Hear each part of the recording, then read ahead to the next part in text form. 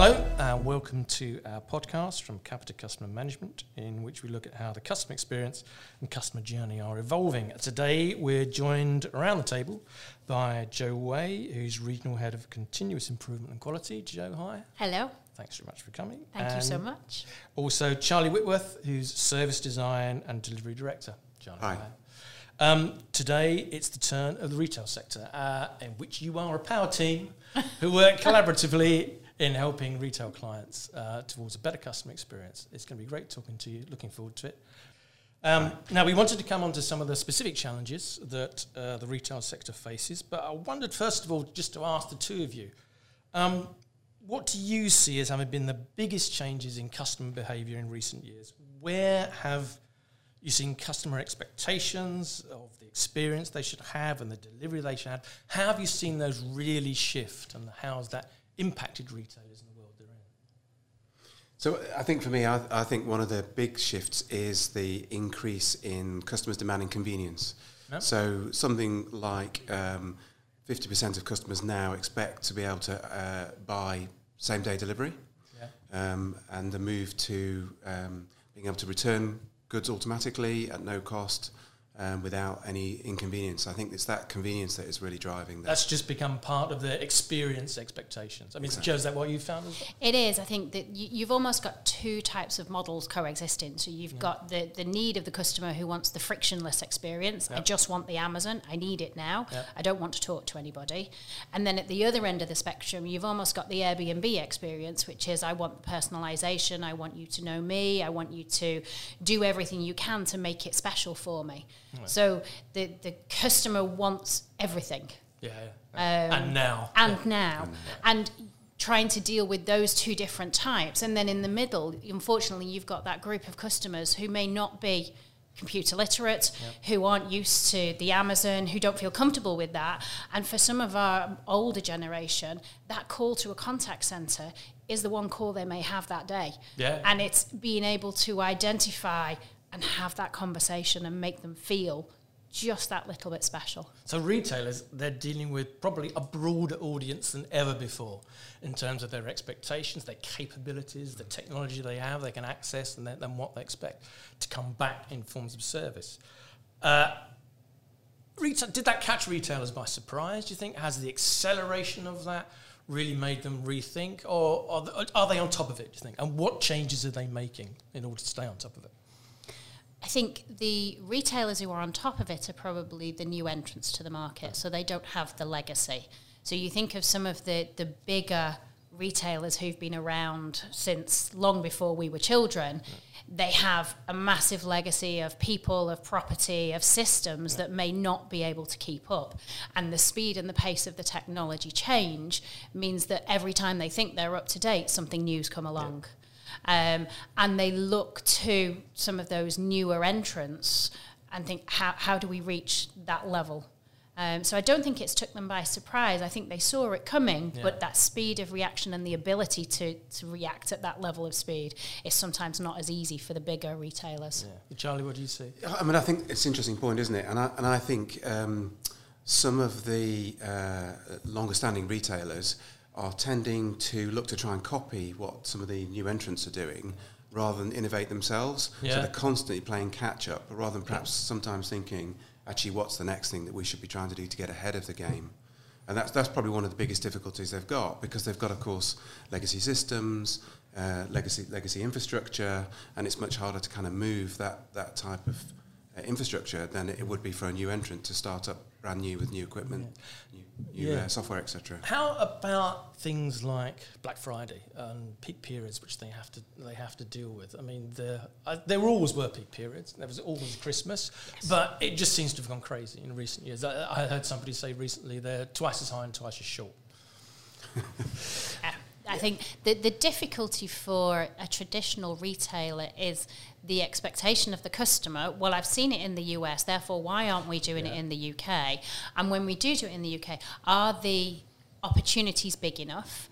And from a trying to service that, it becomes very difficult, because the speed to competency of getting somebody to a level that they can properly provide customer service takes time and investment. And you're making an investment for such a short window of time, 10 days sometimes. but the customer's expectations remain the same on Black Friday as they do on every other day of the year. Does that mean as a retailer you prepare earlier and earlier in the year for that? No. For some of the major retail clients that we work with, they're already starting to think about peak by February of that year. And have you seen that come back? Absolutely. Each year it gets earlier and earlier. Yeah. Because they have to think differently each year and almost look at, so what worked last year, what didn't work well, what would we want to do differently, and how are we going to approach it differently? To Charlie's point, we need to help them to think slightly more innovatively, go, this didn't work, have we thought of trying it this way next time? Yeah. How does technology fit into that? I mean, is it still difficult to work with when peaks come along, or are there real advantages that technology can offer? Well, I think one of the things I was just thinking about there actually is the other aspect, and I think Black Friday kind of brings it out, is customers expect personalised discounts much more and more. And Black Friday, I think, has really heightened that expectation of significant discounts, really good bargains. And I think that's where technology can come in, to try and tailor the bargains, the discounts to particular customers or customer groups, so that it isn't a one-size-fits-all for every customer group. And being able to understand your customers and do that kind of analysis, so we know what type of customer is expecting what type of discount or offer or product, can really help retailers focus in on their resources. Yeah. But in that very digital world, when you're working with technology and you're working with customers online, how do you preserve the brand? Because your contact points are sort of being eroded, aren't they, by customers comparing lots of things online, and they've got half a dozen tabs over at the same time, they're checking prices. So what do retailers do to make sure their brand still cuts through and stays in the omnichannel experience? I think where the customer is solely digital and doesn't interact with the brand, it's more about the offering, the price points, and some of those key statements, whether it's never unknowingly undersold or et cetera. Where the customer makes contact, it's about making sure that every contact reflects the brand, irrespective of whether that's through SMS, through web chat, through email, through voice, even through the IVR and digital assistants. The customer should always know that they're still speaking to the same brand, and there shouldn't be a degradation by talking to a machine instead of a human. Yeah. But that's more than just announcing the name of the company, isn't it? It is. That's tone of language, that's the way you communicate. I mean, how do retailers stay on top of that, and how does Capita help them stay on top of that? I think one of the things that we do is constantly help them hone that tone of voice. Mm-hmm. So if we do put something into a new channel, we use our people to help us evolve the tone of voice. Yeah. So we'll use our experts, our people who are on the front line, who spend the time talking to the customers, listening to the language that the machines are saying, that the FAQs or the web chat is using, and actually tailor some of that language. And the check-in and the constant monitoring that we do in the background, so the quality of those interactions.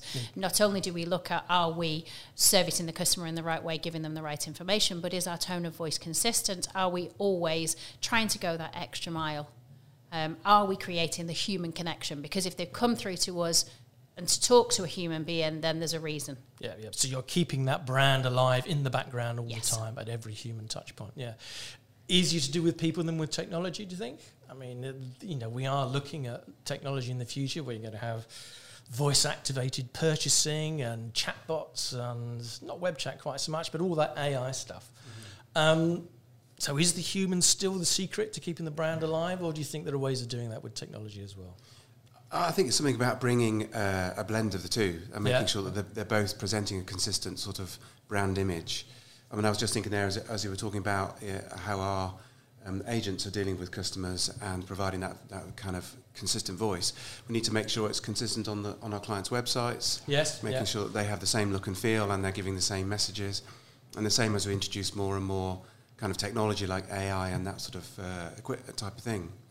It's about maintaining that consistency across all of it. Is there any of that work, that AI work, which has excited you? You've seen it and you've thought, yeah, there are some really great possibilities here. I can see how the retail sector could be using this. I can see how we could introduce it to them and get some great benefits for them. Yeah. I think the digital assistants that some of our retail clients use are proving to be very useful support functions to the customers who don't necessarily need to talk to a human being because it's not a complex query. But going back to Charlie's point, the artificial intelligence, the AI, is only as good as the human who programs it. Which is where, by using the human being to constantly hone the voice that the digital assistant uses, you make sure it stays on brand. There is one really, I think, quite exciting piece of technology which we're beginning to introduce now into our contact centres, which is real-time voice analytics.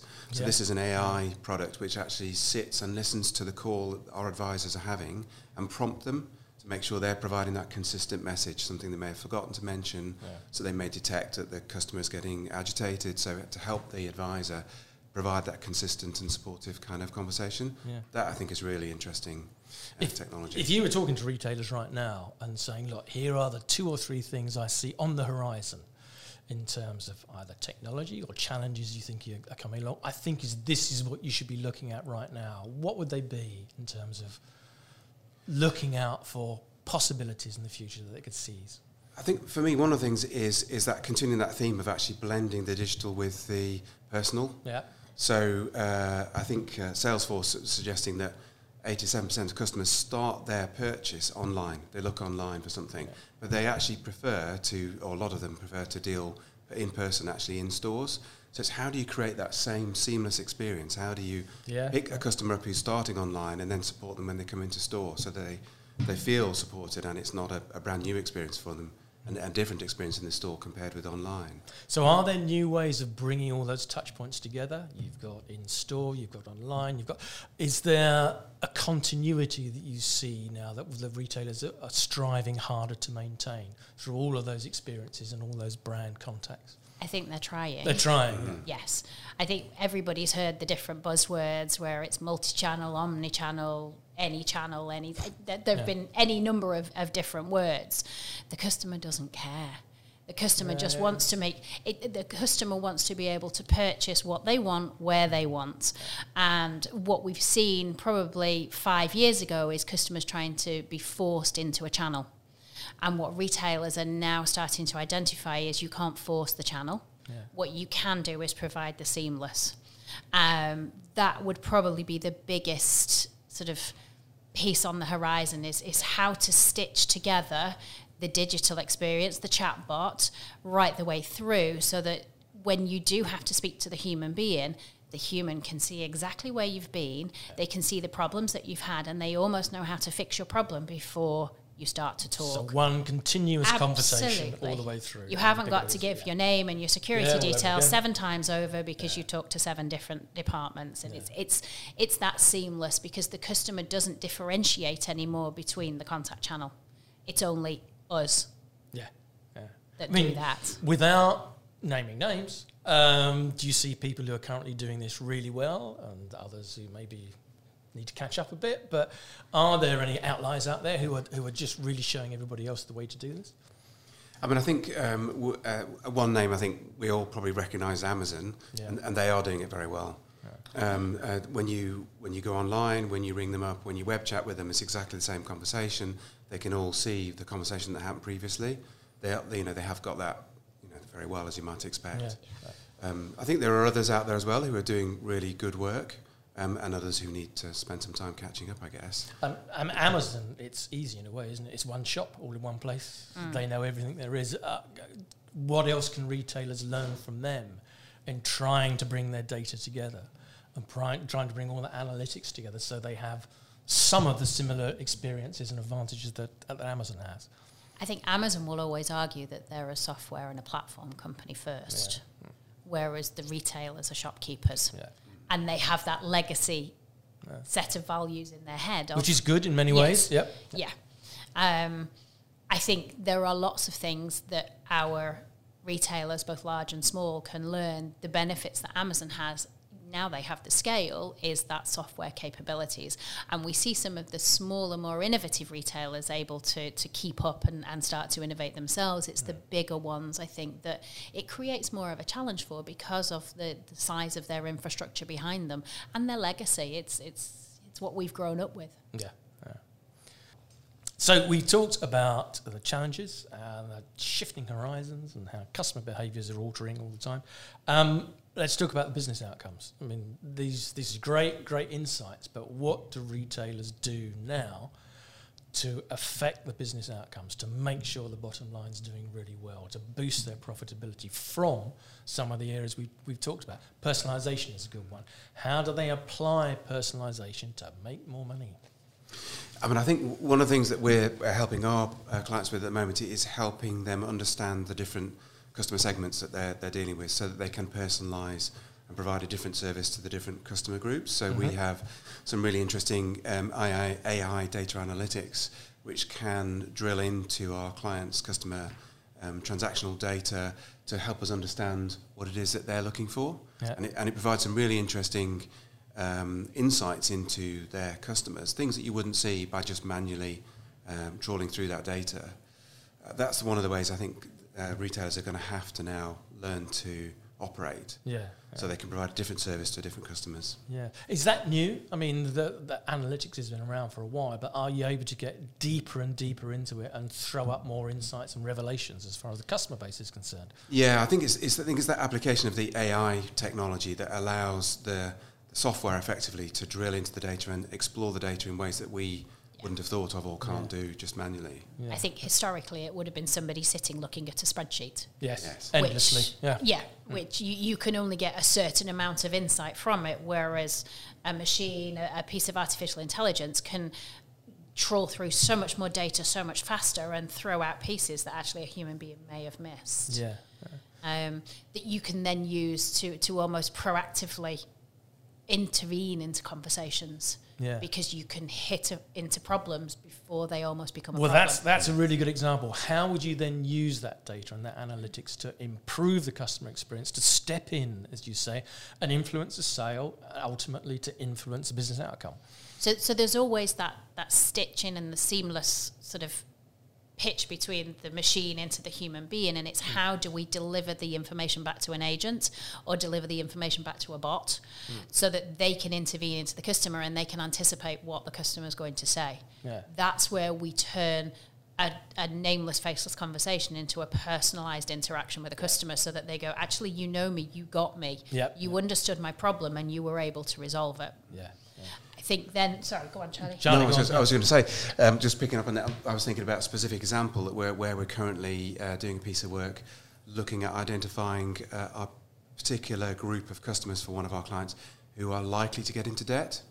And then we're actually setting up our outbound team to proactively contact those customers to help them prevent them getting into debt. And it's providing the agents with the whole history of that customer and the logic that we've applied to understand why we think they might be getting into debt, so they can have a conversation with the customer about their life effectively. It's a really interesting little pilot that we're doing there to help. And what we know is from that particular client that those customers who are more likely to get into debt are 1.7 more times likely to contact us. So we're hopefully reducing the amount of contact we're getting in, and they're 1.5 times more likely to complain. So we're hopefully reducing those complaints because we're dealing with their problem before it becomes a problem. Pressure is probably the wrong word, but what does this mean for agents who are sitting on the other end of the phone, who now have all this extra data coming into them? They need to respond to it. How are they, I guess, improving how they do their job, and how are they leveraging this data to deliver a better experience for clients? I think the role of our agents, our colleagues who sit on the front line, has changed so dramatically in the last 10 years. It used to be that 80% of their work was transactional queries. And it was very simple and it was relatively painless and very quick. All of those elements are now done digitally, and the customer doesn't need you for that. What the customer now needs you for are the more personal conversations, the difficult conversations. So we're equipping our guys on the front line with the right tools and almost mindsets to help them deal with that. So we've partnered very heavily across the whole of customer management with Blue Sky, and Reimagine Today has been our new way of thinking. Is probably the best way to describe it. And everybody within our operations has gone through that and is embedding that. So it's all about asking the right sort of curious questions, being passionate, being present, having the right mindset as you talk to the customer, remembering that the customer is a human being, whether it's your grandma, your auntie, would you speak to them in a different way?